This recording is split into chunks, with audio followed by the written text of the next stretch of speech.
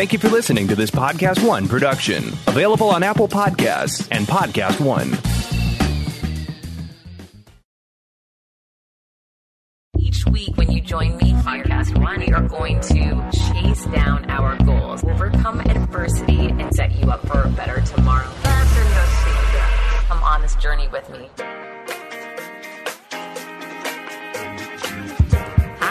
And welcome back to Creating Confidence. I'm so grateful that you are here with me.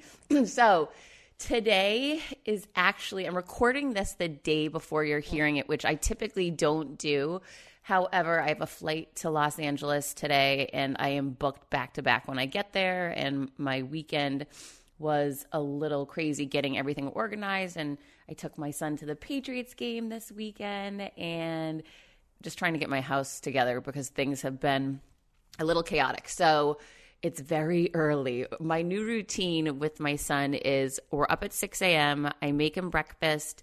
I've got everything ready for him the night before. This house is on lockdown at 8 p.m. and I get, his clothes out, or everything is just so organized. It's insane, a little crazy.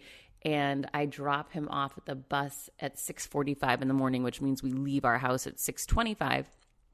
And we're starting our routine an hour earlier than we've been doing for essentially the rest of his life. It's so crazy. What a big difference missing that 1 hour of sleep is, because I realized we're not going to bed an hour earlier because I have a 12-year-old and he does not want to go to bed before 9:30. And it really takes a toll on your body. Holy cow, when you start missing a little bit of sleep. My son has had this ongoing cough now for more than a week. I just feel tired all the time. And I had a talk with him yesterday that we have got to go to bed earlier because I can't be dragging through life like this. It's just crazy to just feel lethargic or have to have, 3 cups of coffee to reboot. So that's my mantra this week, and I don't ask how I'm going to pull this one off as I fly to Los Angeles and change time zones and then have back-to-back interviews at Podcast One when I get there. So we'll see. Hopefully I can make this happen. It's definitely going to be a work in progress, but sleep is definitely crucial in how we feel, and I'm hoping you're getting enough. I'm definitely taking steps so that I can. Another reason I lost sleep this week was I had a speech that I gave in Philadelphia, and instead of usually what I'll do is I will fly out the night before, and I found that when I do that, sometimes it's not worth missing a whole extra day. You have to leave your home a day earlier. You sleep in some hotel that you've never stayed at before. What if the hotel isn't great? Then I'm not going to get a great night's sleep. There's all these domino effect things that I've just decided that if it's possible, I'd rather just fly out really early in the morning and make that work. So that was, try it a new way this time and see how it goes. So I was up at 4 a.m. and getting ready, flew out to Philly on the 6 a.m. flight, got there and went right to the venue and went right through a walkthrough. And I was in my sweatpants and it was super hot out there and it was kind of crazy running in there. And I just said, listen, I need a hotel room to go do my hair, get myself prepared. I was super hot and sweaty and I was just not in a great mood. I was so tired. So they put me in a hotel room. I was getting ready and all of a sudden, and I say this in the nicest way, my phone started blowing up. And the reason why is I spent, more than a decade working in Philadelphia from my old radio career.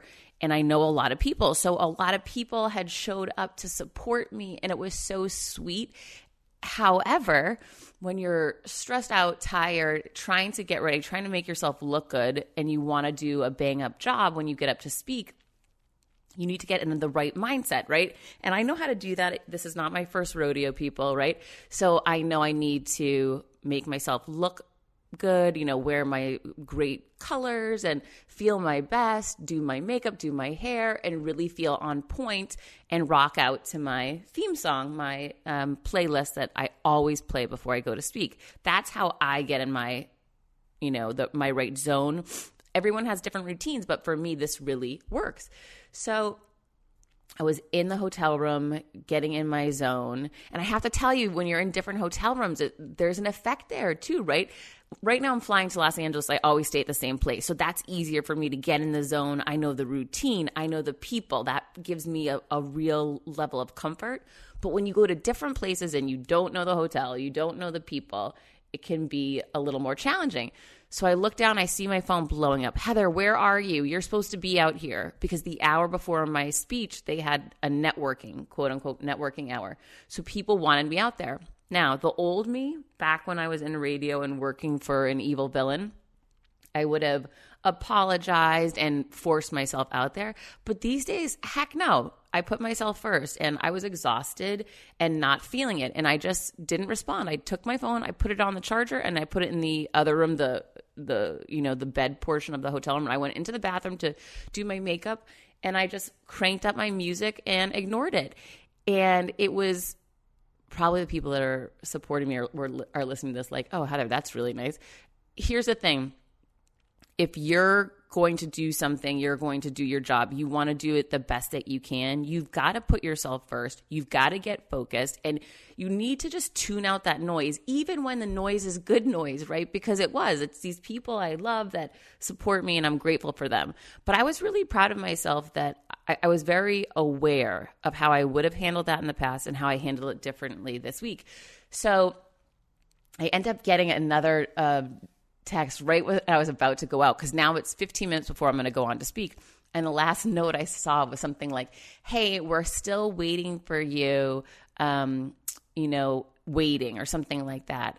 And I just wrote back, thank you. I'm definitely worth the wait. And I just laughed in my own mind that, I love this idea of not apologizing, instead being grateful for the people that support you, encourage you, and thanking them for their patience. However, knowing your own value, and I do know I'm worth the wait. And that act of doing that, sending that message, that put me in my zone. And I started cracking up laughing to myself.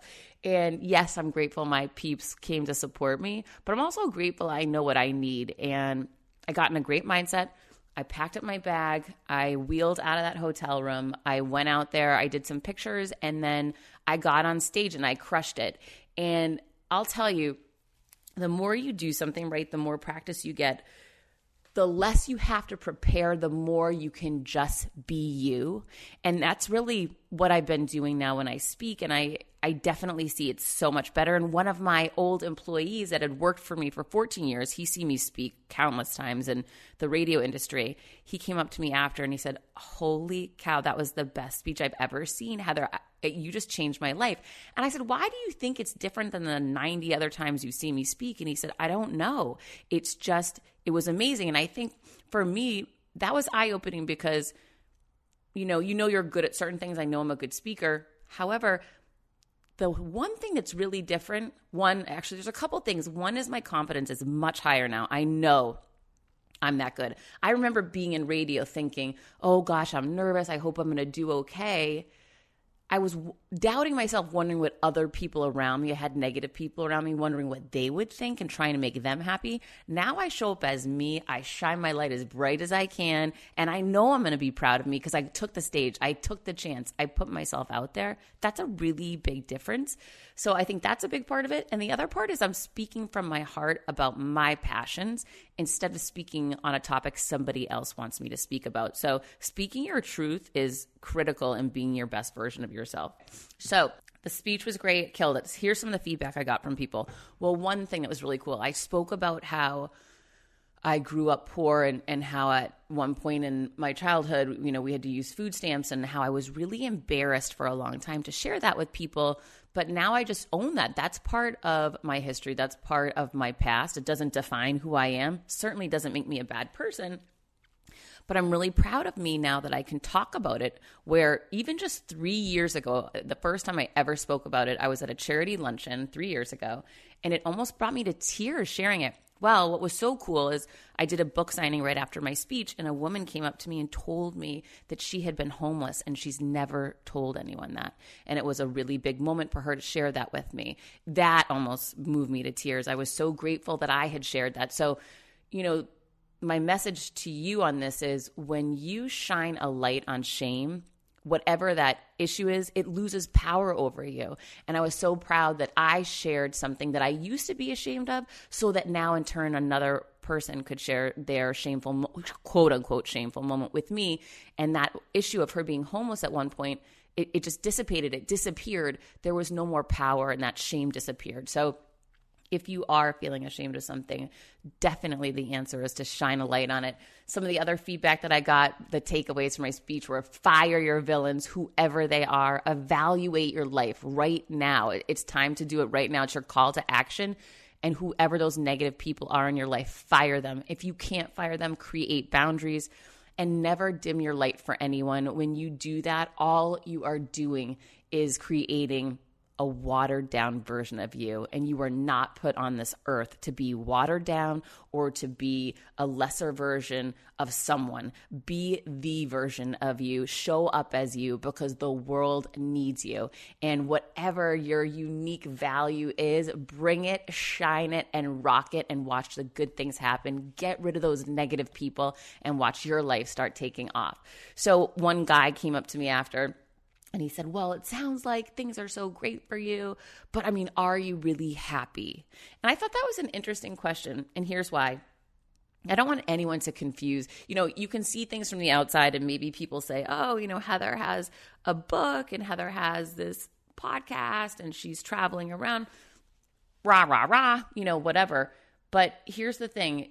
Yes, my life is great. I love my life, and I'm really proud of what I've created. However, it is not easy. As I'm sitting here recording this podcast, I'm going to disconnect from you. I'm going to jump on a flight. I'm going to read a whole nother book, because that's all I do these days is read books for my interviews. I'm going to land, check into a hotel, change my clothes, head over to Podcast One, bang out a bunch of interviews back to back, go to bed, wake up, do the same thing in the morning, jump in a car, head to San Diego for another interview. It's back to back to back, and it's intense because I'm really trying to maximize my time, and it's not easy, meaning I don't have this thing on lock yet. I guess that's my point.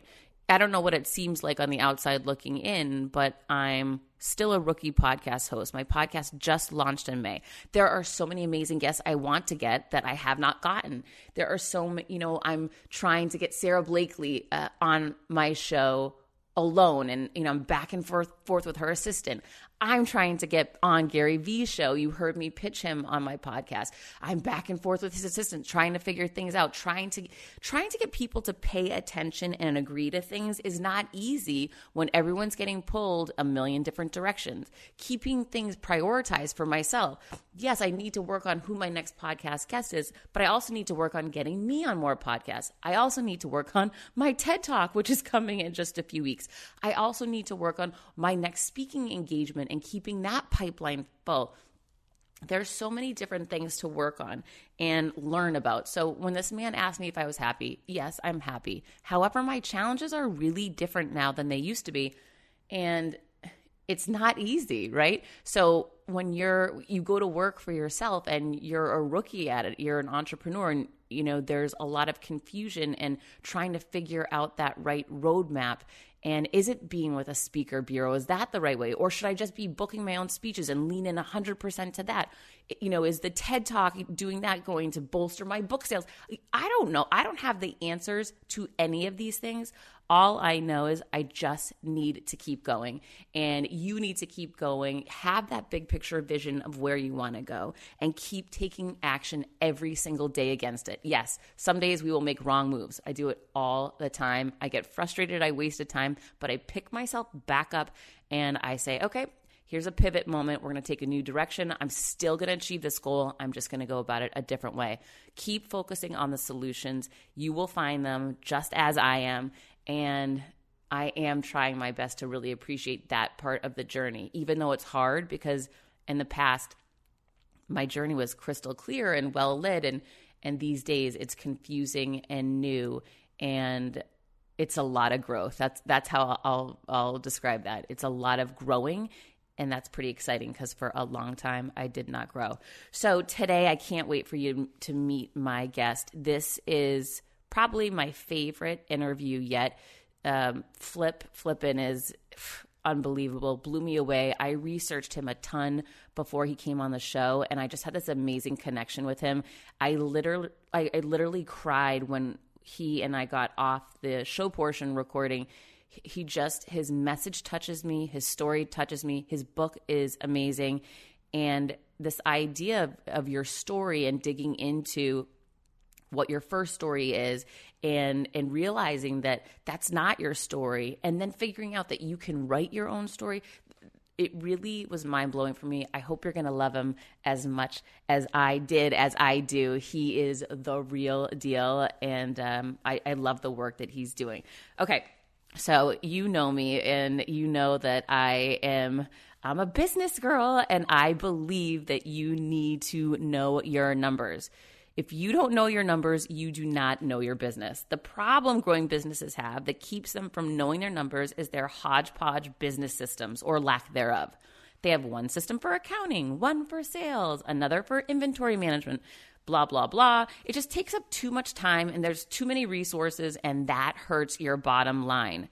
Introducing NetSuite by Oracle, the business management software that handles every aspect of your business in an easy-to-use cloud platform, meaning you can use it everywhere, anywhere. It gives you visibility and control that you need to grow. With NetSuite, you save time, money, and unneeded headaches by managing sales, finance, and accounting orders instantly, right from your desktop or your phone, wherever you are, even from a plane today like me. That's why NetSuite is the world's #1 cloud business system. And right now, NetSuite is offering you valuable insights with a free guide, 7 key strategies to grow your profits at netsuite.com/Monahan. Monahan. That's netsuite.com/Monahan to download your free guide, 7 key strategies to grow your profits. And who does not want to do that? Here you go. One more time, netsuite.com/Monahan. That's Monahan.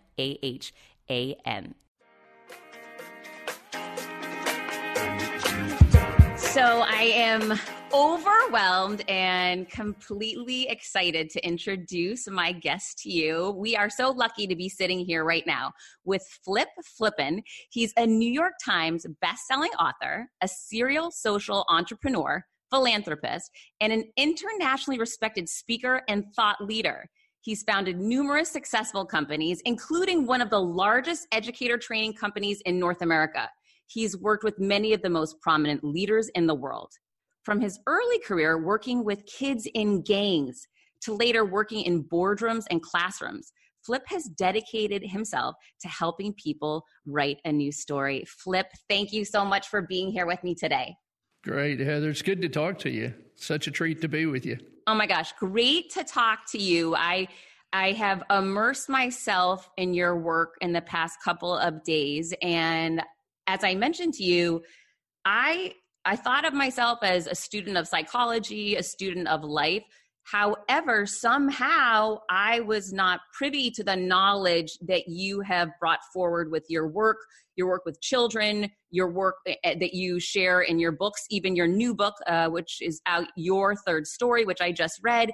So it's really important to me that we share what I've learned in the past 48 hours and what you've created in your lifetime with our audience today, because for me, this is truly life-changing what you're doing. Hey, thanks. It's really nice of you to say that. We've had a lot of fun. You make it sound so simple. Oh, hey, thanks. No big thing over here. No big thing. So Flip, if you don't mind, if you could start a little bit, because to me, it really touches my heart, and I know it's going to touch everybody's heart. If you can share a little bit about the work that you've done with children and capturing kids' hearts, to kind of give an overview on where this all began. Oh, that's great. I mean, Heather, thanks for asking that. So I got out of graduate school, just a real quick deal, but I got out of graduate school and I went to work, built a nonprofit, free outpatient clinic, and like most guys that are shrinks, they hang their shingle out and nobody shows up. so I had time, and one of the district judges said, would you go to the jail and start seeing some guys? And of course it was a nonprofit, so I was thrilled to get that started. And I ended up working with a lot of gang kids and and then got into gang work really, really heavily. And of course, the gang kids, and these are not all kids either, obviously a lot of adults, but a lot of the gang kids, though, I mean, the way they make money is they sell drugs. And so the buyers are usually our kids, middle class and upper class kids. And so you ended up working with a lot of families and that sort of thing. And just through that work, you just learn so much. I mean, you learn from kids. You learn from your patients. And if you pay attention, you learn a great deal. And I certainly did. And then after about 16 years of that, I also built a boys ranch, a 500-acre residential treatment center for kids that were high-at-risk kids. And that did really, really well. And then the governor's office called and said, Flip, can you come and talk to us and put this in public school? And so, as you know, in the first chapter in the book, I quote, left the nonprofit. Interesting story in itself. So anyway, we started our own company, and now we're the largest educator training company in North America and do all this other work and started other companies. But, working with those gang kids, those street kids, was just an eye-opening experience for me. And that's really part of the foundation of the content of the book, because you have to learn how to write a story. You actually include a story, not of you working with a gang member, but a woman who had just gotten back into teaching. She was new to the program, your program, and started working with one of her students who was really high up in the gang and very much a troublemaker in school. And she started addressing him in a very kind and thoughtful manner. And over that year, she takes us through that journey with him and the transformation that when you treat people with kindness and dignity and start instilling in them their potential and believing in them and rewriting and reframing those stories, the dramatic impact one person can have on someone is amazing. Yeah, it really is. Heather, if you just talk for just a minute about just some simple neuroscience, don't let me bog it down here. But, kids, people, adults, all of us, if we go through high stress levels for 4 to 6 months, it begins to have a direct impact, on our amygdala, which is this freeze, flight, or fight part of our brain. And it shrinks our memory centers. And so you have kids, people that we'll engage. You see them all the time, that they come out of high stress environments and they're anxious and they don't relate to you well. And so when you see a kid coming into a classroom, and he comes out of a high-stress environment, he's on threat alert. He's on a high-threat status all the time. And so how do you change that? And people are like, well, I'm kind of halfway afraid of him too. But that's really not true. Really what you're trying to do is you're trying to engage that kid so that they know that they're safe. But that's true for us as well. I mean, think about how we started even before the podcast. You come on, you're happy, you're smiling, you're relaxed, you're comfortable. And of course, what does that do to me? And I cannot help that, Heather. You have that effect on me simply by the way you engage me. And it's really quite beautiful. And I actually have that same effect because I deeply care about people. And so when you put that ingredient into stressful environments, it does create a sense of calm and peace and trust and safety. It's a cool thing. You're using children as the example. However, I'd like to shift it for a second to myself because my audience knows my story. They know that I was fired. I was in a really toxic, high stress work environment longer than 4 to 6 months for a few years. I was losing my hair. I threw my back out. I mean, there was all the signs of the universe telling me, get out of this. However, I was telling myself a story, which that's right. I'm aware of it now because of you. I was telling myself a story. I had to be there. I had to be there because I had recruited the team that worked for me. I had to be there because it was irresponsible if I quit and didn't know how I'd provide for my son. I had to be there because I had made promises and signed contracts. I mean, it's all the same reasoning like why you didn't go to Harvard, right? It's the same. Hey, thanks for pointing that out. Wait, I like that. I like that story though. But it's the same BS excuses that we're telling ourselves over and over again. And then to try to unwind, once you do get out of it and feel safe. I mean, I had myself under a weighted blanket for days, just trying to take the anxiety down. It's not easy when you're in those throes. So what are some of the things people can do when they're in that high intensity, scared moment? How do you calm yourself down?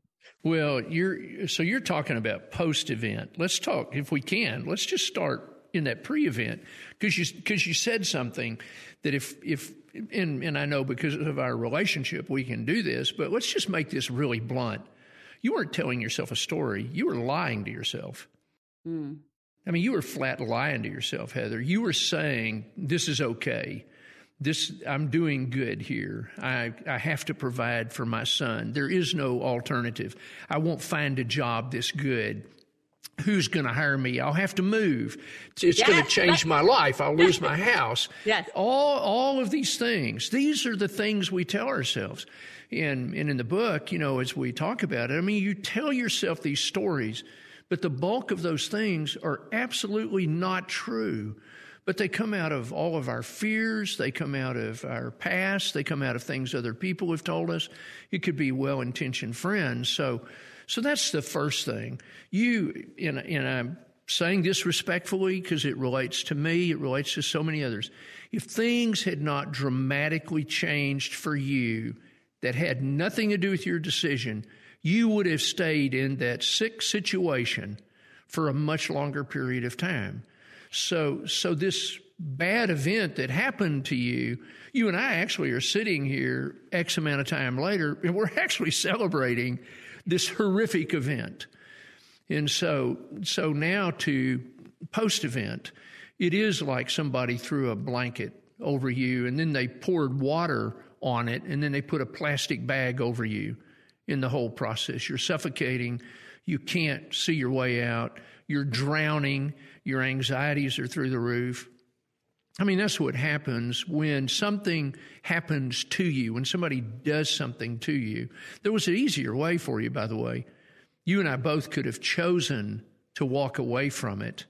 We could have both sat down and said, you know what? The things I'm telling myself are not true, and walked away from it into an entirely different world, which obviously you did. It just wasn't of your initial choosing. That's really what your third story, your new book, is about, is walking through the steps to actually, so that you don't have to wait to get fired, so that you don't have to have that crisis moment, to rewrite the story now and today and build that new story so you can make new and better choices. Yeah. And, it's interesting, Heather, that you and I sit here enjoying this topic today, but, there's worse things. We talk about historically you getting fired, and we think, golly, that was horrible. I can tell you something that is far, far more horrible than that. You could have stayed there the rest of your life. You're right. And you would have lost your entire destiny. You would have lost your future. You would have lost these amazing dreams that you're getting to live right now. And so that to me would have been the tragedy. Getting fired, you can deal with that. I just don't want you to lose your life. Absolutely. But now that I'm starting to understand, and I'm hopeful you can share with us the idea of that first story and how that first story helps to develop that second story, and how I ended up sitting in a job I was unhappy and not living to my potential, telling myself lies and living in fear. Can you explain, because I believe that I'm not the only one that didn't know about this, what is that first story? That first story is interesting. We all have one. If I said, so Heather, tell me about you. Where'd you come from? And you're going to start out like everybody does. I've asked that question to thousands of people all over the world. And they'll say, I was born in Jakarta, Indonesia. I grew up here. These were my parents. I went to school here. I had these friends. I did these things. I was in these sports, or I was not in these activities. And they tell their story, Well, the problem with that story is it certainly is the early part of their life, but they didn't write that story. They did not write that story. There's not one part of that story that they wrote. And even if I asked you and said, Heather, what sports did you do? And what athletics were you in? What clubs did you participate in? To a great extent, you didn't even do that because people encouraged you to do it. They said, oh, gosh, you ought to try out for, or we think you'd be good at. And so there were people already early beginning to write scripts for you that you were beginning to take on as though they were really your own scripts. And partially, they probably were your scripts. You probably did get great joy from doing many of those things. But those opportunities, those exposures, those were afforded to you by other people. You get into that second story where you begin to tell yourself things to make yourself okay. And you know, I mean, I'm sitting here looking at you and I'm thinking, golly, I know so many kids and the boys that I grew up with in high school, they would have been saying, oh yeah, I'm thinking about asking Heather out, but they don't ask Heather out. They'll say, oh, I'm thinking about doing so-and-so, and they won't do it. Or, well, I wanted to play sports, but I couldn't pass my physical. Or, I thought about going to college here, but it was too far away. Or, we tell ourselves these stories because we need to be okay where we are like we are. We don't want to fail. We don't want to do something we're ashamed of. We don't want to do something that causes other people to look at us negatively. And so in all those stories we tell ourselves, in that second story, that's where most people end up living. They stay in that second story. And to get out of that, you really have to have a couple of things happen. You have to have somebody, like if I had known you back then and you'd been my patient and I'd said, okay, now let me see if I got this right. You're losing your hair. You're not sleeping at night. Your diet is all messed up. Your anxiety levels are high. Do a blood draw and you find out your cortisol levels are off the ceiling and, kind of look at those things. And I would be saying, Heather, what you're doing is destroying your life. So if you have a truth teller in your life, if you have somebody that can come and say, that is so stupid. You are so full of bull. You are lying to yourself. Why are you telling yourself these stupid things? But people don't do that. They come and they commiserate with us. They say, oh, I understand. It's hard. Life is tough. I wouldn't either. When I started podcasting, an online store was the furthest thing from my mind. Now I'm selling my group coaching on the regular, and it is just so easy, all because I use Shopify. Shopify is the global commerce platform that helps you sell at every stage of your business, from the launch your online shop stage to the first real life store stage, all the way to, did we just hit 1 million orders stage? Shopify is there to help you grow. Whether you're selling scented soaps or offering outdoor outfits, Shopify helps you sell everywhere. From their all-in-one e-commerce platform to their in-person POS system, wherever and whatever you're selling, Shopify's got you covered. Shopify helps you turn browsers into buyers with the internet's best converting checkout, 36% better on average compared to other leading commerce platforms. And sell more with less effort thanks to Shopify Magic, your AI-powered all-star. I didn't know what I was going to do when I got fired. Launching my own business seemed so intimidating. I didn't know how to set up a website, and I really didn't need to. Shopify does it all for you, and they make it so easy. It was that breakthrough moment for me that I realized I can do this. I can go to work for myself thanks to Shopify. What I love about Shopify is you don't need to have all this technology information you don't need to know how to plan and run things. You just need to go to the platform, turn it on, and know what you're selling, and Shopify is going to help you figure out the rest. Shopify powers 10% of all e-commerce in the U.S., and Shopify is the global force behind Allbirds, Rothy's, and Brooklinen, and millions of other entrepreneurs of every size across 175 countries, including your girl right here. Plus, Shopify's award-winning help is there to support your success every step of the way, because businesses that grow with Shopify. Sign up for a $1 per month trial period at shopify.com/Monahan, all lowercase. Go to shopify.com/Monahan now to grow your business no matter what stage you're in. Shopify.com/Monahan. Monahan. No matter what stage you're at, they're going to make it easy.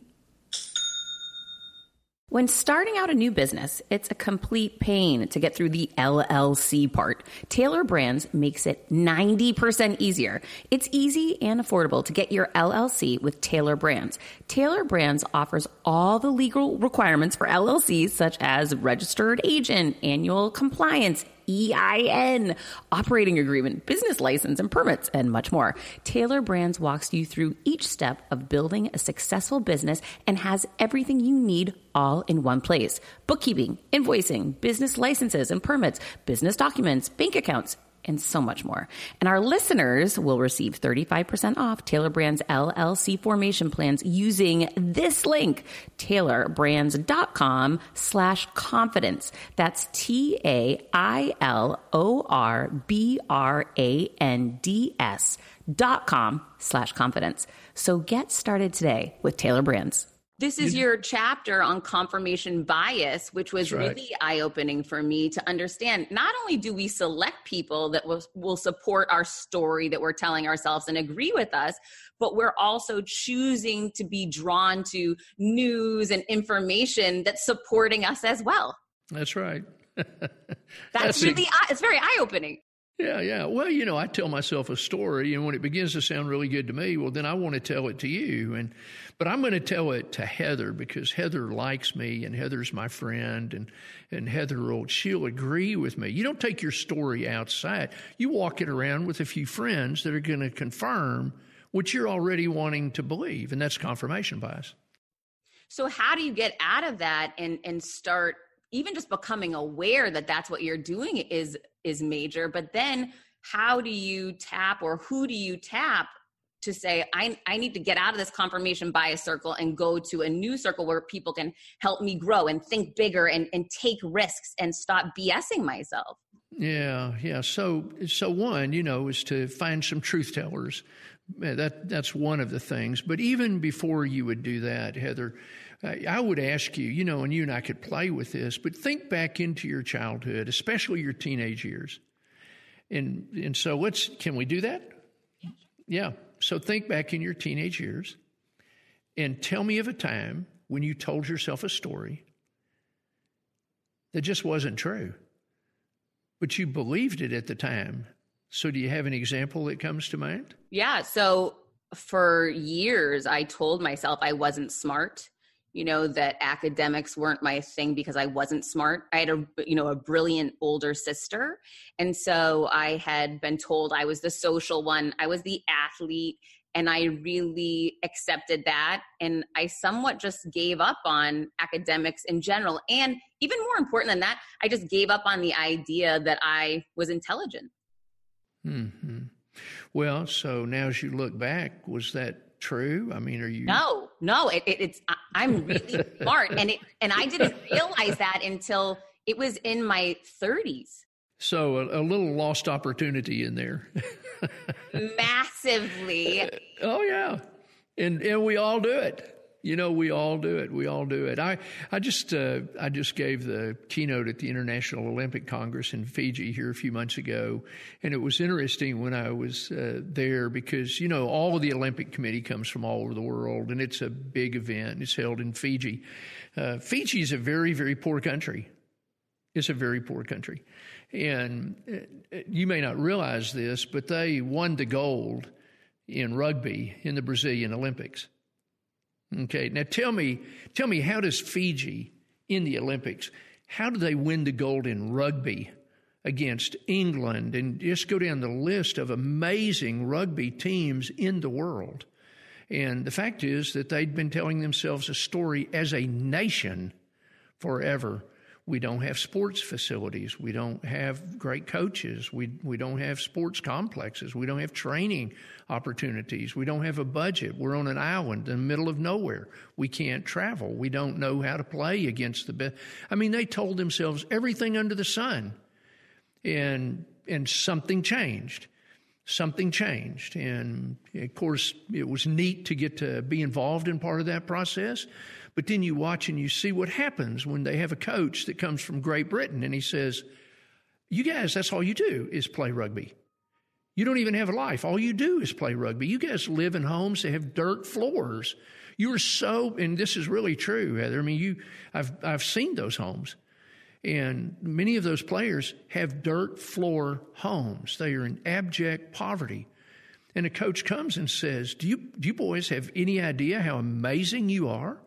How much you love each other? How much you love your country?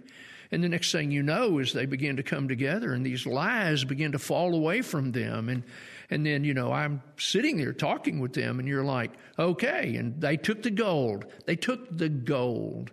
Now, what changed? It's just what they thought. The talent was all there. And so we see this happen. We see it happen in companies. We see it happen in sports teams. We see it happen on schools. We see it happen with people. It's true. So you told yourself stories. I told myself stories. They just weren't true. It's just, it's so eye-opening and it's so important that people understand this, especially because your third story, your new book, is so simple. It is such an easy read. And I want people to know that because we live in this fast-paced world where no one has time for anything. And Heather, I can't sit down and digest. It sounds too intricate. You've really simplified this to a book that I can sit down with my son nightly and read a chapter or two, and he can process, and anyone can process. And that first step is just becoming aware. You also give exercises at the end of each chapter with a recap, very simple, 3 or 4 things that everyone can do to start saying, what is that first story that I was telling myself? And just thinking about it, writing it down, and knowing that's not my true story is so empowering. Yeah, it's really pretty cool. It's pretty cool. It's mind-blowing. I mean, this is the stuff that needs to be taught in schools. And I know you're working with so many, but it's not enough because I haven't heard of it yet, right? So somehow we have to get this message out there. And I'm so incredibly passionate about it now that I'm starting to understand it, because you always think it's just you. And I'm the one telling myself I'm not enough. I'm not smart enough. Why would I think I could do that? There's a lot of fear, bad things have happened. And living in that space, so many of us remain there. I personally have been there for a long time. And now coming through and breaking through to that other side and seeing just a bit of the potential that's out there really opens your mind to how much greatness anyone can have, how much purpose and passion in life anyone can have when we just decide to stop believing those initial stories. Yeah, that's true. And the trick is to challenge. It's to challenge those thoughts. It's for you personally to look at your life and say, you know what, I really do know. We all do it. So it's not like you can say, well, maybe I don't. No, you do. Everybody on the planet lies to themselves.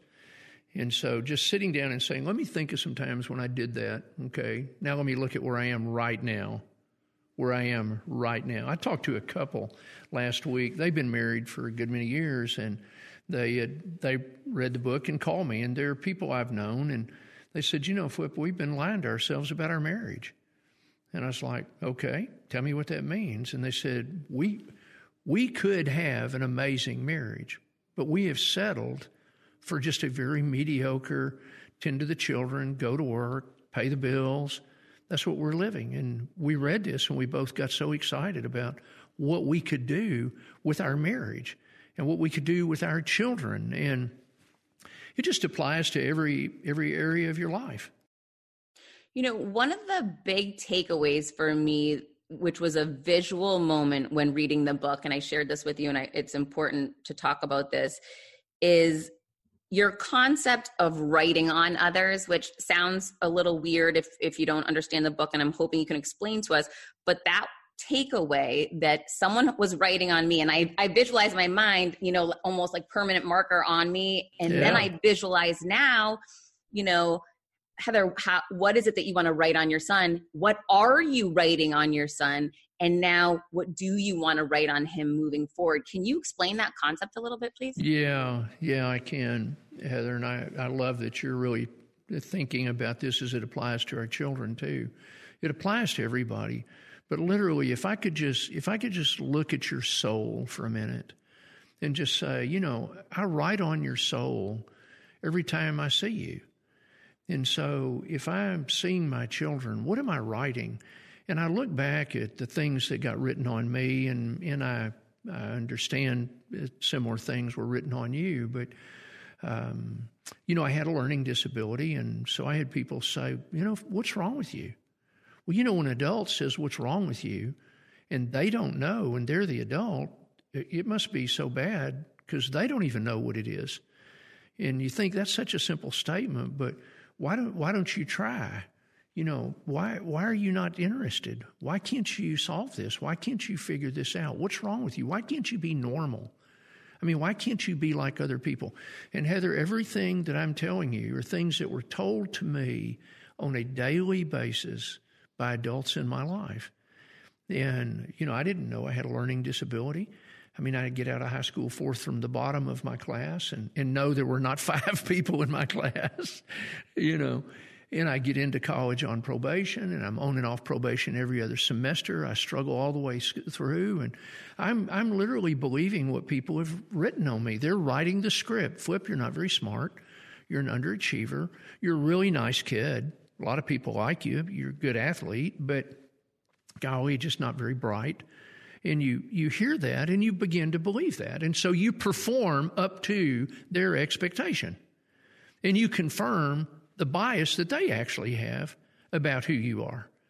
And so that process plays itself all the time. Well, so let's just stop and think. And Heather, this is a fascinating concept because we want to tell our children, and listen to these words. So Heather, you're my child. Heather, you're beautiful, you're amazing, you're talented, you're gifted. Oh, you're awesome. You've got so much potential. And so listen to every word I just said to you. Now, let me tell you what's wrong with everything I just said to you. You didn't earn any of it. There's not one thing you earned. Listen to this. Beautiful, talented, capable, potential, ability. You got it? You didn't earn any of that. And so now, if you didn't earn it, and people are telling you how awesome you are, then when you become a young adult, you have, and this is going to surprise a lot of people, but you end up with an unearned, arrogant sense of entitlement. Why are you not telling me that I'm amazing?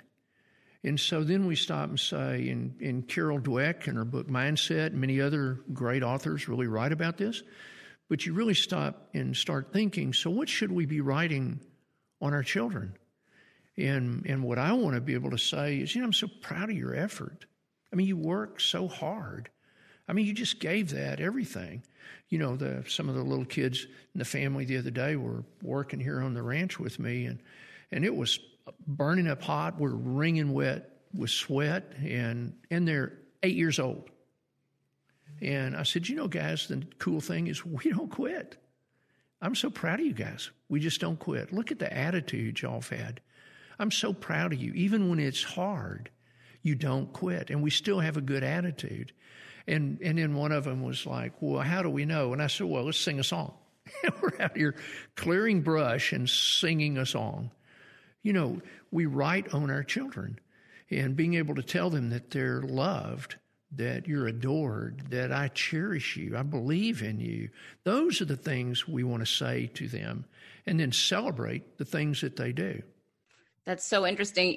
Growing up, and this, what you just said really stuck with me. When people say, you're so pretty, you're born with whatever genetics you have, right? What's interesting is everyone, whoever you are, I don't care who you are, when you age, beauty is going to erode on some level, right? The way that we had seen it when we were younger. What's weird is when you grew up, that's what people tell you. And like you said, that wasn't earned. And you start attaching some level of, inner worth with that. That's as right. That changes and declines as you get older, you start feeling worse about yourself. And you're not even, I'm just starting understanding this now. When you had attached things that you hadn't earned with your inner self and your inner worth, as you grow older and those things change, you start feeling worse about yourself. And that's really eye-opening now for me to think, I'm going to think twice before I say to my son, you're so handsome, you're so this. Instead, it's about, I'm proud of you. You woke up on time today. I asked you to do that and you made a commitment and you followed through. And I'm really proud of you. It's a much better conversation than, look how adorable you look right now. It is. It is. A moment to think about it. That's right. And the other's fine, if you want to say that. But, even talking about those examples with your son, when you say, I'm so proud of you because you woke up on time, I want you to take that one thing. Do you know what you really did? You really saw that he's actually trustworthy. He is actually becoming trustworthy. And so I sat in Dubai in a meeting recently with one of the largest private equity guys in the world who is probably going to prison. You can read about it. It's in the news today and yesterday, and I'll leave his name out, but he's easy to find. But in a business meeting, he literally said, Flip, don't you trust me? And I looked at him and I said, that is so not the question. There's no burden on me to trust you. The question is, are you trustworthy? That's the question, and only you can answer that. And everybody kind of laughed because we know him. And he kind of smiled and he said, well, pretty much. Oh my gosh. Exactly. And I started laughing just like you are. And I said, and that's terrifying because now I've got to figure out when. And he right now has just posted the highest bond that's ever been posted in the history of Europe to be released on home arrest from jail while he awaits trial. And so when you're saying to your son, come back, Heather, draw a parallel here. This is beautiful. Sweetheart, when you get up on time, you're just trustworthy. I trust you, not because I just trust you, but because you are becoming trustworthy. I am so proud of that. Isn't that powerful? Trust is so powerful, and children's ability to trust and feel safe in their parents and their environment. One of the things that reminds me of is when you, and this isn't necessarily in this book, this was in some YouTube videos that I was watching, you were sharing what happens to people when they grow up in a situation that is high stress. And I don't remember the specific word, so I'll need you to explain it, but what happens with your brain instead of the blood or energy focusing on that growth of your knowledge. Instead, it's these little arms going out to sense when stress could be coming, and it really changes your brain because you're not feeling safe and you're not trusting the environment around you. How does that work? Yeah, your explanation was about as good and non-scientific as it could get, but still really accurate. What happens is that when we live in high levels of stress, and so go back to, when you lost your job or just pick anything, all of us go through high levels of stress.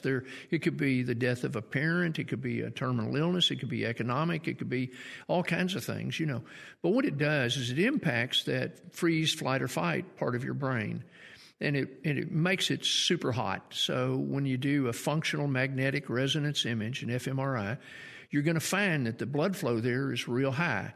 So people are on high alert. So you become anxious and suspicious, or you don't trust people. But what that does is it elevates your cortisol levels. What that does is impacts your hippocampus. The hippocampus is short-term memory. Now I'm going to show you what this does, and it shrinks your hippocampus, Heather. So this is what happened to you. During that time, you literally, in every sense of the word, you got up and walked into another room to do something, and when you walked into that room, you forgot what you even walked in there for. You literally were like, oh my gosh, I'm losing my mind. And it happens to all of us in stress situations like that. And that's a neurological response to stress. What you need to do to be able to countermeasure that is to be able to spend as much time as you can with people that you feel safe with, where you are trusted and cared for and loved on. When you see children going through that kind of stress, one of the sweetest things in the world, and we've done this because, we've adopted a lot of kids and raised a lot of children, but it's just get them to lay down on the couch next to you and just stroke their back. Just long, slow strokes on their back because the vagus nerve is there. It's super relaxing. It elevates your serotonin, dopamine levels. It elevates your oxytocin levels. And that relaxes your amygdala, and it causes you to feel safe. And so your boy, even at 12, I promise you, Heather, right now tonight, if you said, just come here, sweetie, let's watch a movie together. And if all you did was just lightly rub his back, he's going to be in heaven. Well, you talked about the power of touch, which is what you're explaining right now, and the weirdness that in schools, teachers aren't supposed to touch children on any level. However, that's one of the ways to actually calm them down. Yeah. We write legislation based on the exceptions. We say, well, this guy was a pervert, and so therefore nobody can ever touch children. You can't teach if you're not touching children. Shake their hand, pat them on the shoulder. Even touching just their book on their desk gives them the sense of being touched. But Heather, let me tell you something else that's really cool neurologically. If I walk by you in my classroom and I just pat you on the shoulder, and just walking by, just pat you on the shoulder, every child around you that sees me pat you on the shoulder, it actually activates the exact same spot in their brain as though they themselves were being touched without the physical stimuli. So I can actually pat you on the shoulder, and at the same time, I'm patting 5 or 6 kids sitting around you that see it, and they can't do anything to stop the neurological impact of that. And so it begins to create this sense of safety. If it's just like you and I right now on this podcast, I can see you and you smile at me, and I can't help the impact that has on me. You're nodding your head right now. It makes me feel comfortable. We're in agreement. There's synchronicity. And I like you to begin with. It just strengthens all of that. But Flip, does it work in a converse way as well? Meaning, if you're in a negative environment and you see someone being called out and cussed out and treated poorly, does that have that same ripple effect? It's even greater. It sets so if you're in a classroom or if you're in an office situation like I was here recently in a meeting in New York, and one of the people was really, really rude to one of the other team members. It set off everybody's amygdala. Everybody in there now is on high alert. The message that is broadcast is, don't ever question anything that I say. And so they all shut down. Neurologically, it's going to take a minimum of 25 to 30 minutes to even begin recover from that. So when you go off on somebody, and it could be, there's 2,000 micro expressions just in your face. And so we put those in 7 different categories. Heather, if you roll your eyes or smirk or wrinkle your forehead or all of those negative emotions, we pick up on in 1/25th of a second. We read faces so quickly, and all we're trying to figure out is, are we safe? Are we okay? Is this person like me or not like me? And if you don't like me, I really don't want to learn from you. In fact, I'm actually going to shut down. Wow. You just remind me, in the book, you talk about how children learn to read at some, whatever age it is, they're reading the alphabet and the letters strung together in words. However, they learn to read feeling and people's faces from birth on. Yep. And it's amazing. And that's where it goes back to that first story, that if you're used to having people yelling and, that becomes your norm, that's normal, you find yourself later in life and looking at these patterns, and we end up back in that story again because we believe that's our truth and that's all there is in life, which it is not. And I want everyone to know that is not the case, because for a long time, I believed that. Grew up in a high stress environment, found myself in a high stress environment years later. That's not by chance. I was believing that was where I belong, believing that's all that existed, when in fact today I know it's not. That's right. That's why people get in abusive situations. When they come out of abusive situations, it's comfortable. It's normal to them. And that confirmation bias kicks in. You really don't think you deserve anything any better than that. And, Heather, it's interesting because when I finished graduate school, I had a 4.0, and people are like, well, what the heck happened? But I had a couple of professors who really believed I was brilliant. Now I confess that inside I still think I'm not very smart, but there's a huge advantage from that, and that is that I go into every meeting thinking everybody knows more than me, so I learn more than anybody, so I win anyway. And by not being very smart to begin with, I hire people who are really, really bright, and they keep me out of trouble. So, you just reframe it. I mean, you want to reclaim it, reframe it. You want to reclaim it, reframe it. CBDistillery.com is giving you an exclusive offer, and it's huge. Right now, you can get up to 30% off everything. If you've struggled with sleep, stress, or pain after physical activity, CBDistillery.com has a targeted plant-powered solution just for you. I love hearing how many of you have seen improvement in your daily life thanks to CBD. So if better sleep, more calm, and relief from discomfort after physical activity sounds good to you, you should explore CBD.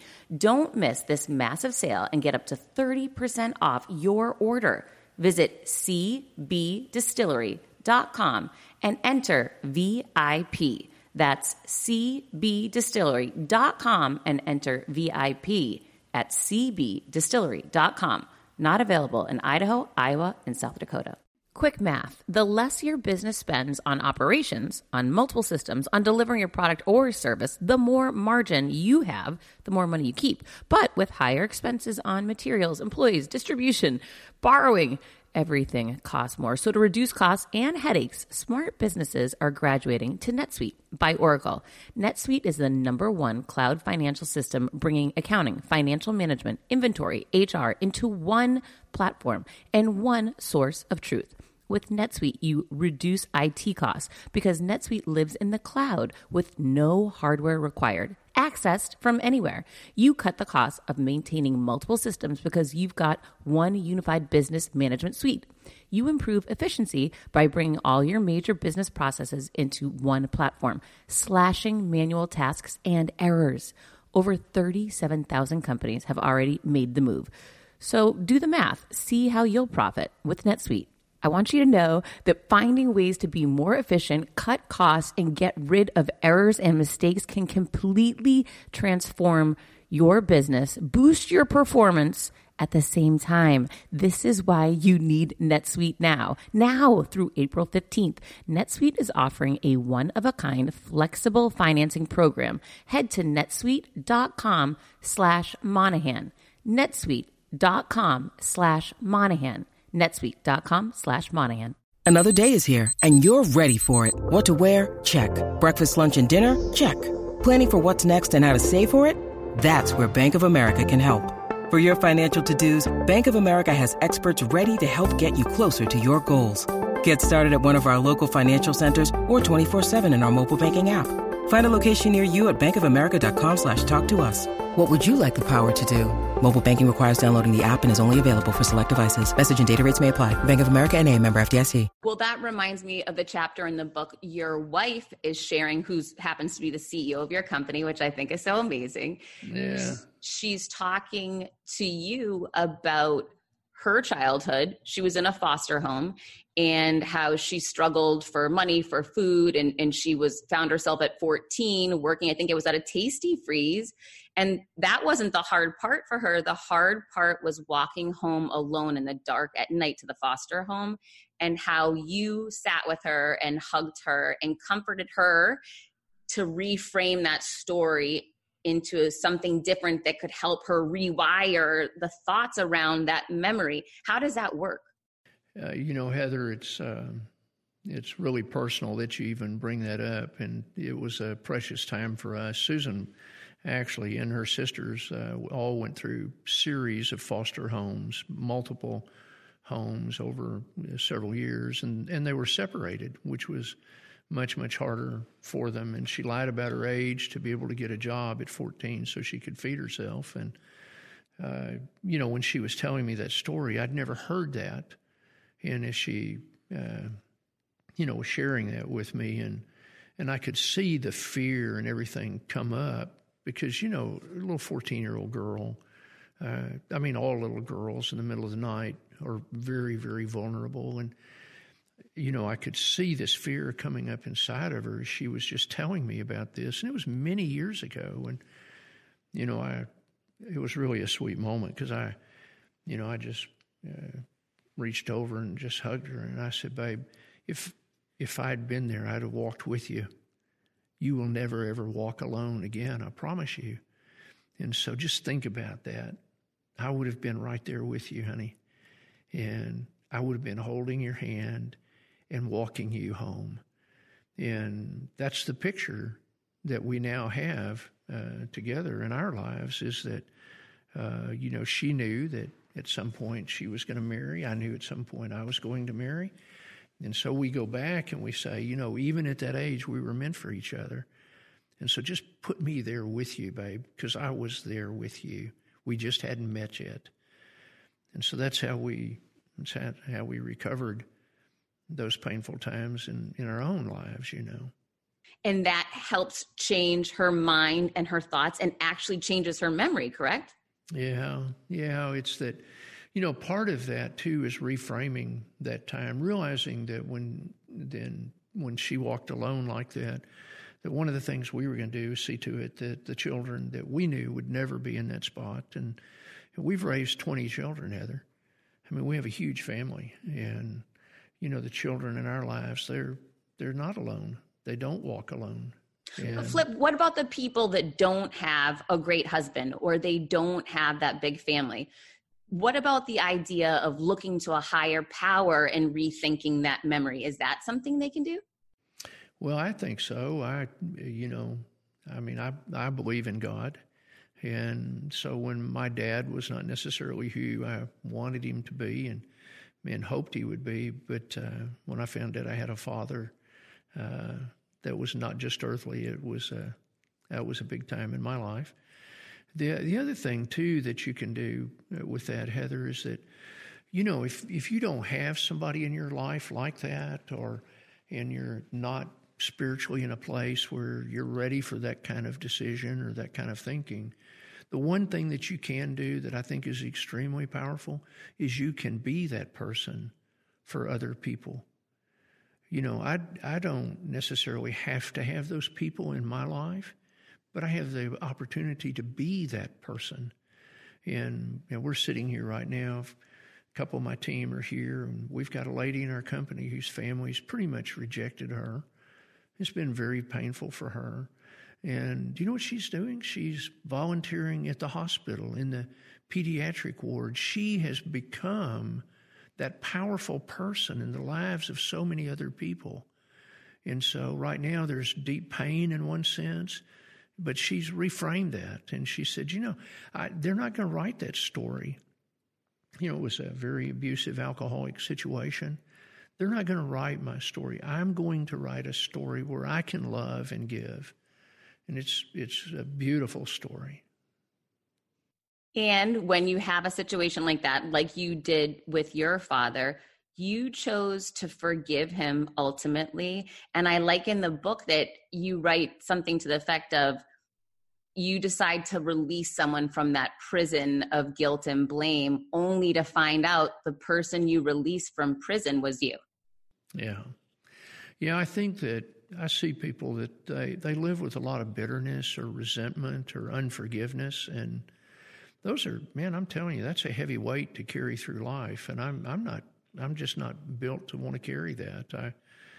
And with both my parents, being able to go to them and hug them. My mother hugged me when I was 42, and I don't know that my dad had ever hugged me. And but being able to go to both my parents, they were long divorced, but to be able to go and hug them and have them stand there very awkwardly and kind of like, what is this? But it was okay. It was okay. It wasn't about how they would respond. It was about what I wanted to give them. And I remember I kissed my dad on the cheek and told him I loved him, and he started crying, just sobbing. And I was like, Dad, I forgive you. We're good.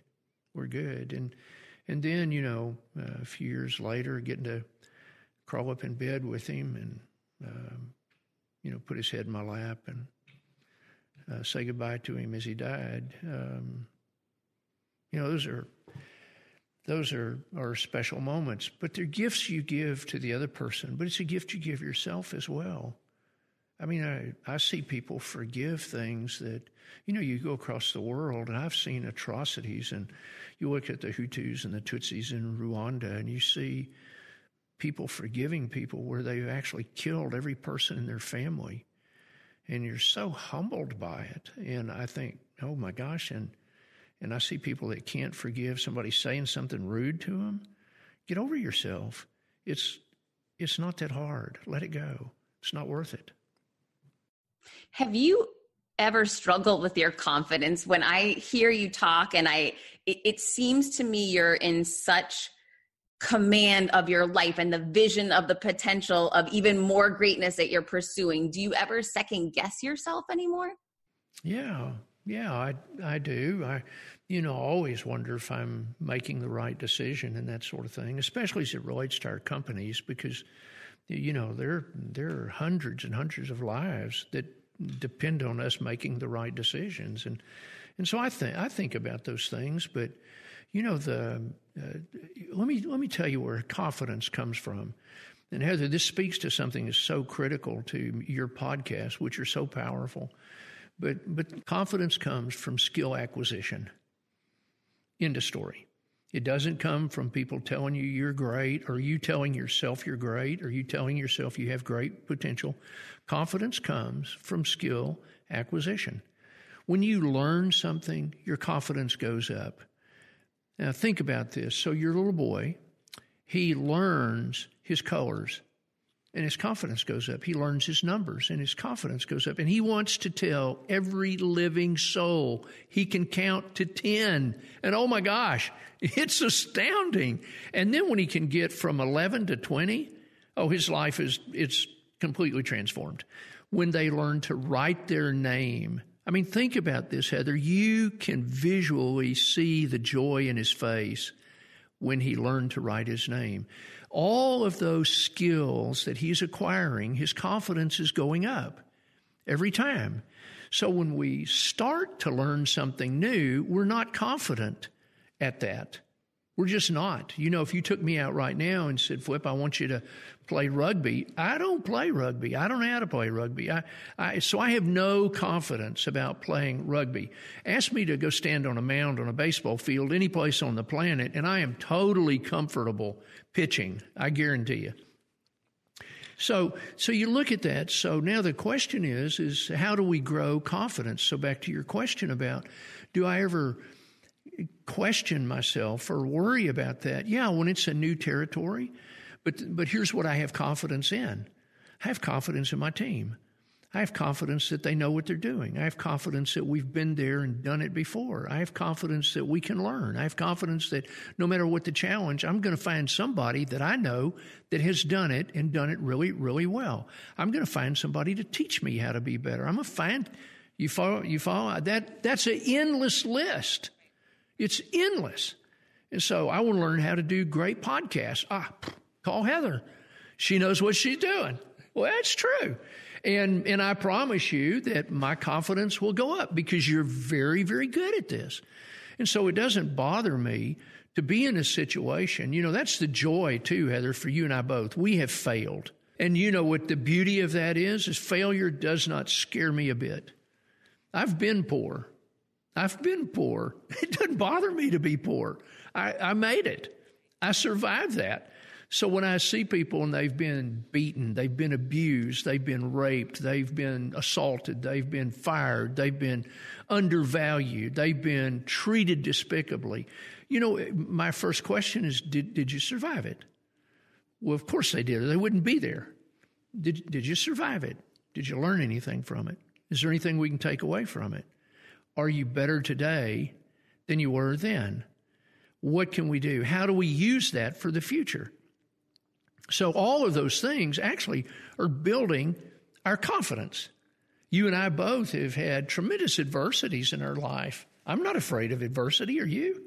No. The more I've put myself into those fear moments, into those situations that are new to me that I'm not confident in, the more I've seen that movie, the less it affects me anymore. That's right.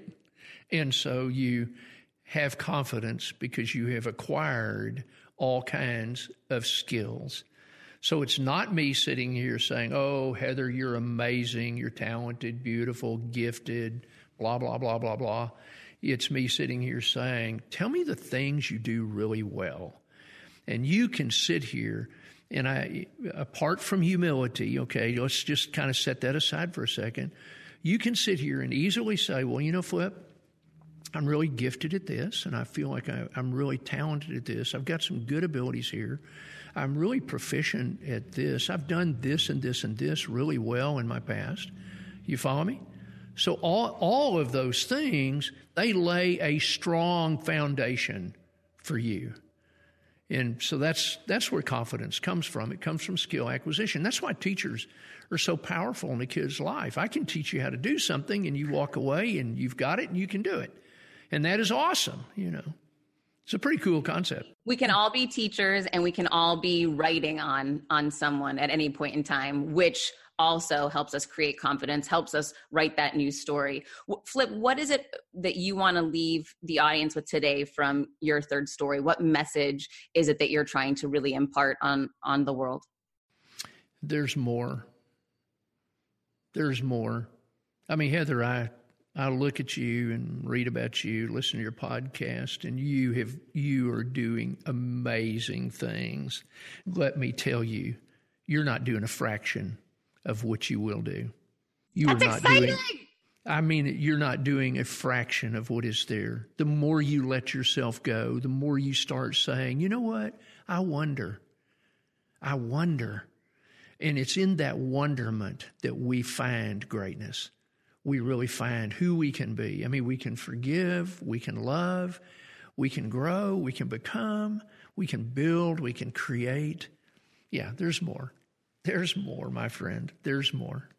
I love hearing that. And that's the same for everyone, not just for me, not just for Flip, for everyone. There is more out there. And when you get this book, Your Third Story, which is at Amazon, every retailer, every bookstore, it's everywhere, you will see how you can write that new story and begin living your potential. I promise you this, I am going to be working on my third story now that I'm cognizant it's out there, it's possible. Flip, if people want to check you out, they want to get your YouTube videos, they want to hear about your other book, they want to hear about your company, what's your website? Well, our other book, The Flip Side, you know, is available pretty much everywhere.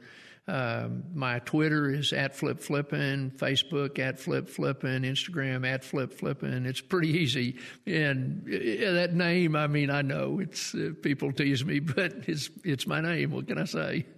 Well, you made it easy for all of us. We're so grateful. I'm so grateful for this book, grateful for the work that you're doing. I can't wait to follow along and see what you do next. And I can promise you I'm going for more as a result of what I've learned from you.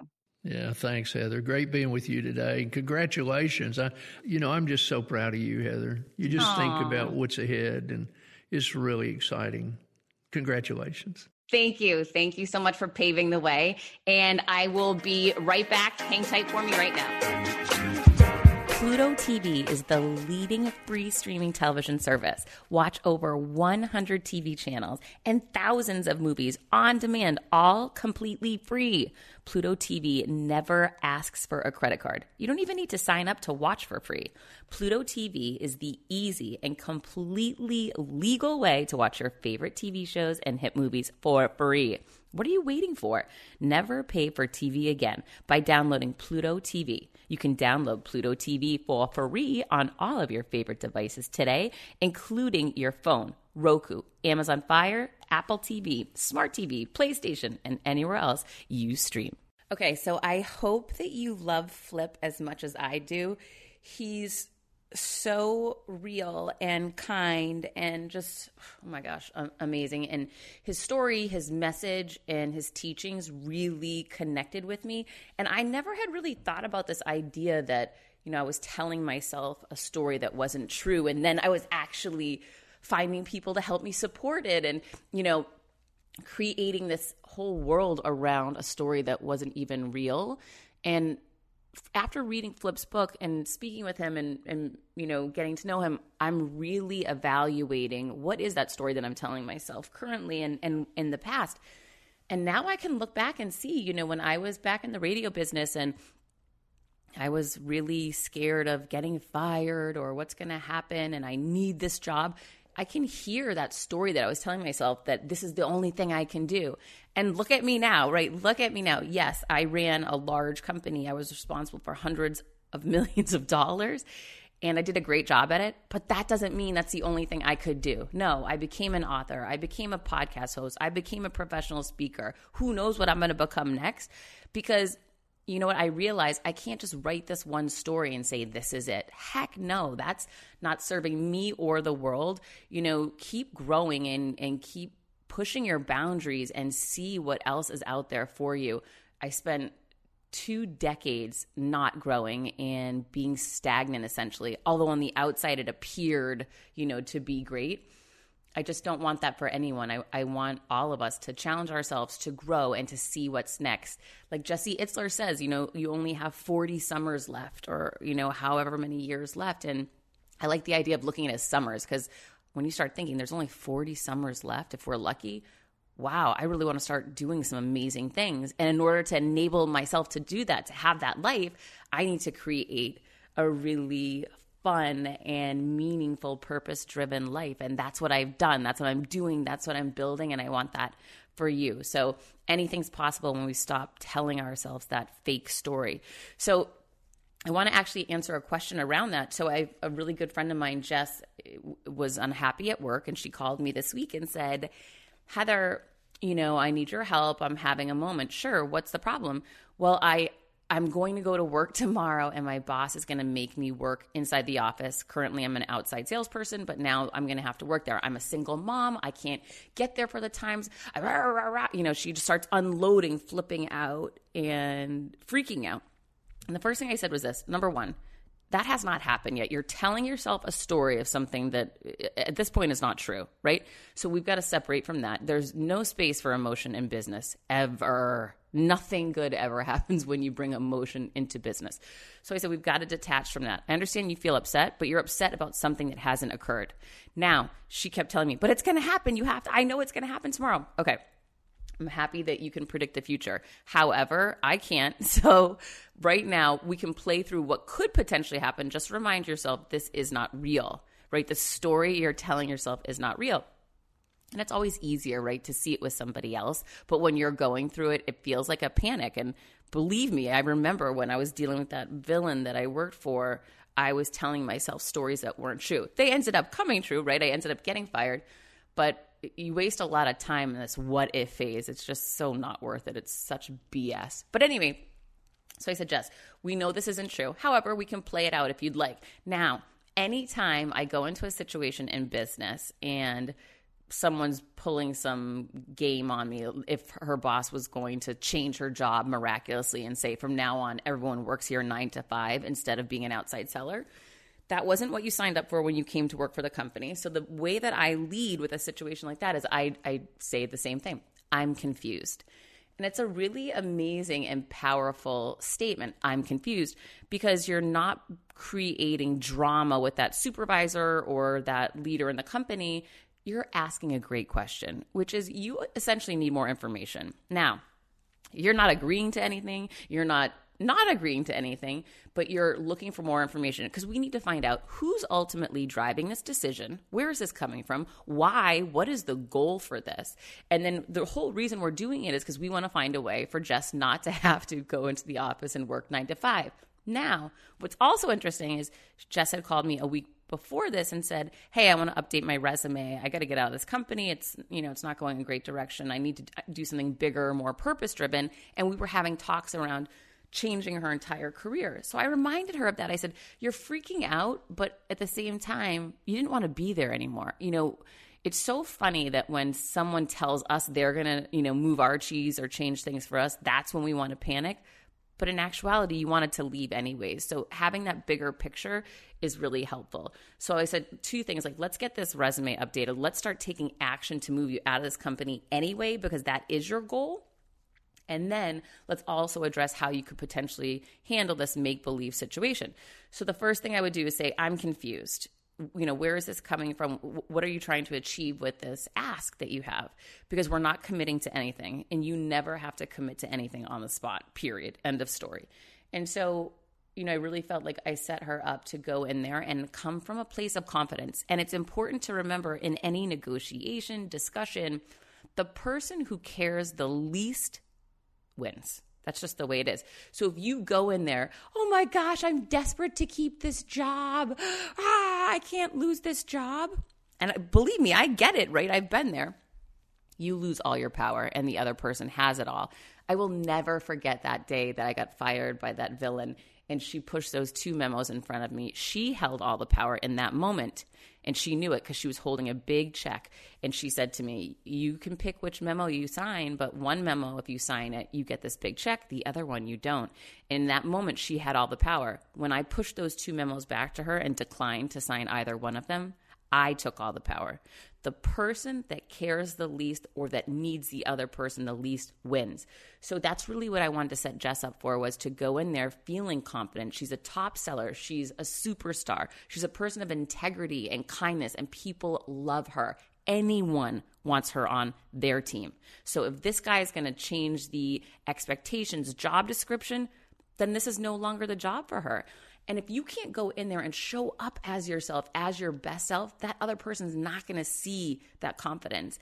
And they're going to feel that they're the ones that can just cut you from the team. So really showing up as your best version of you, your most confident version, and realizing that you hold the power in that discussion. Because I will tell you what, the amount of cost that goes into turnover for companies is massive, millions and millions of dollars in recruitment and onboarding and finding the wrong person and having to bring another person in. It's a tremendous amount of expense for a company.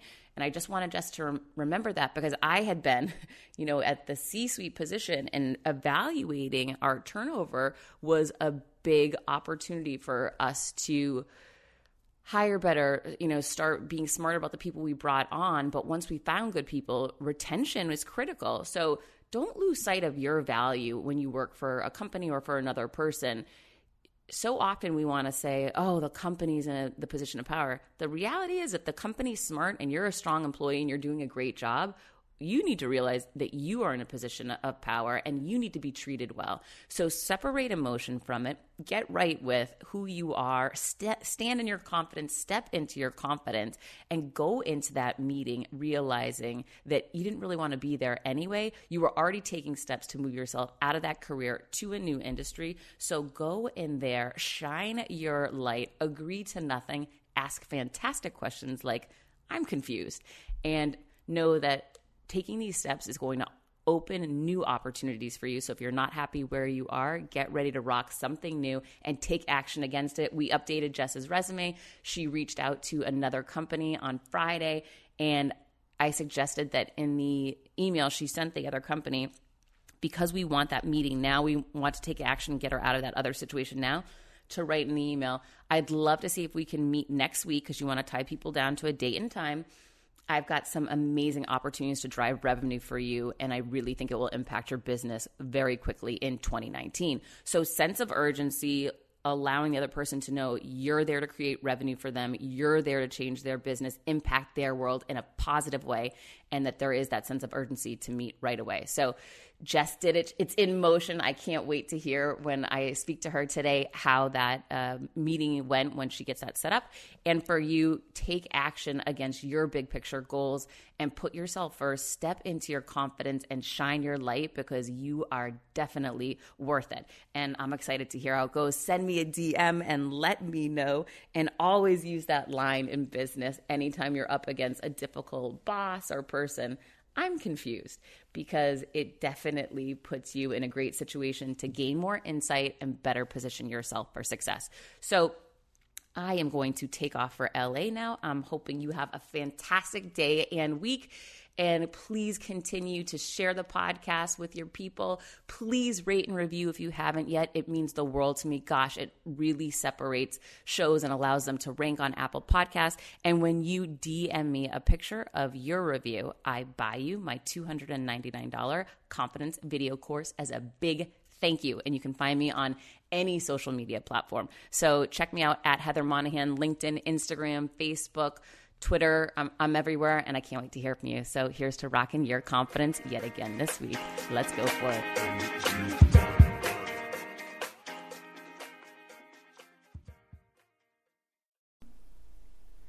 Hi, I'm here to tell you about a new podcast that I am so excited about, Negotiate Your Best Life, hosted by Rebecca Zung, a part of the Yap Media Network. As a globally renowned narcissist negotiation expert and an attorney recognized by U.S. News as a best lawyer in America, Rebecca shares her invaluable insights and strategies for navigating life's toughest negotiations.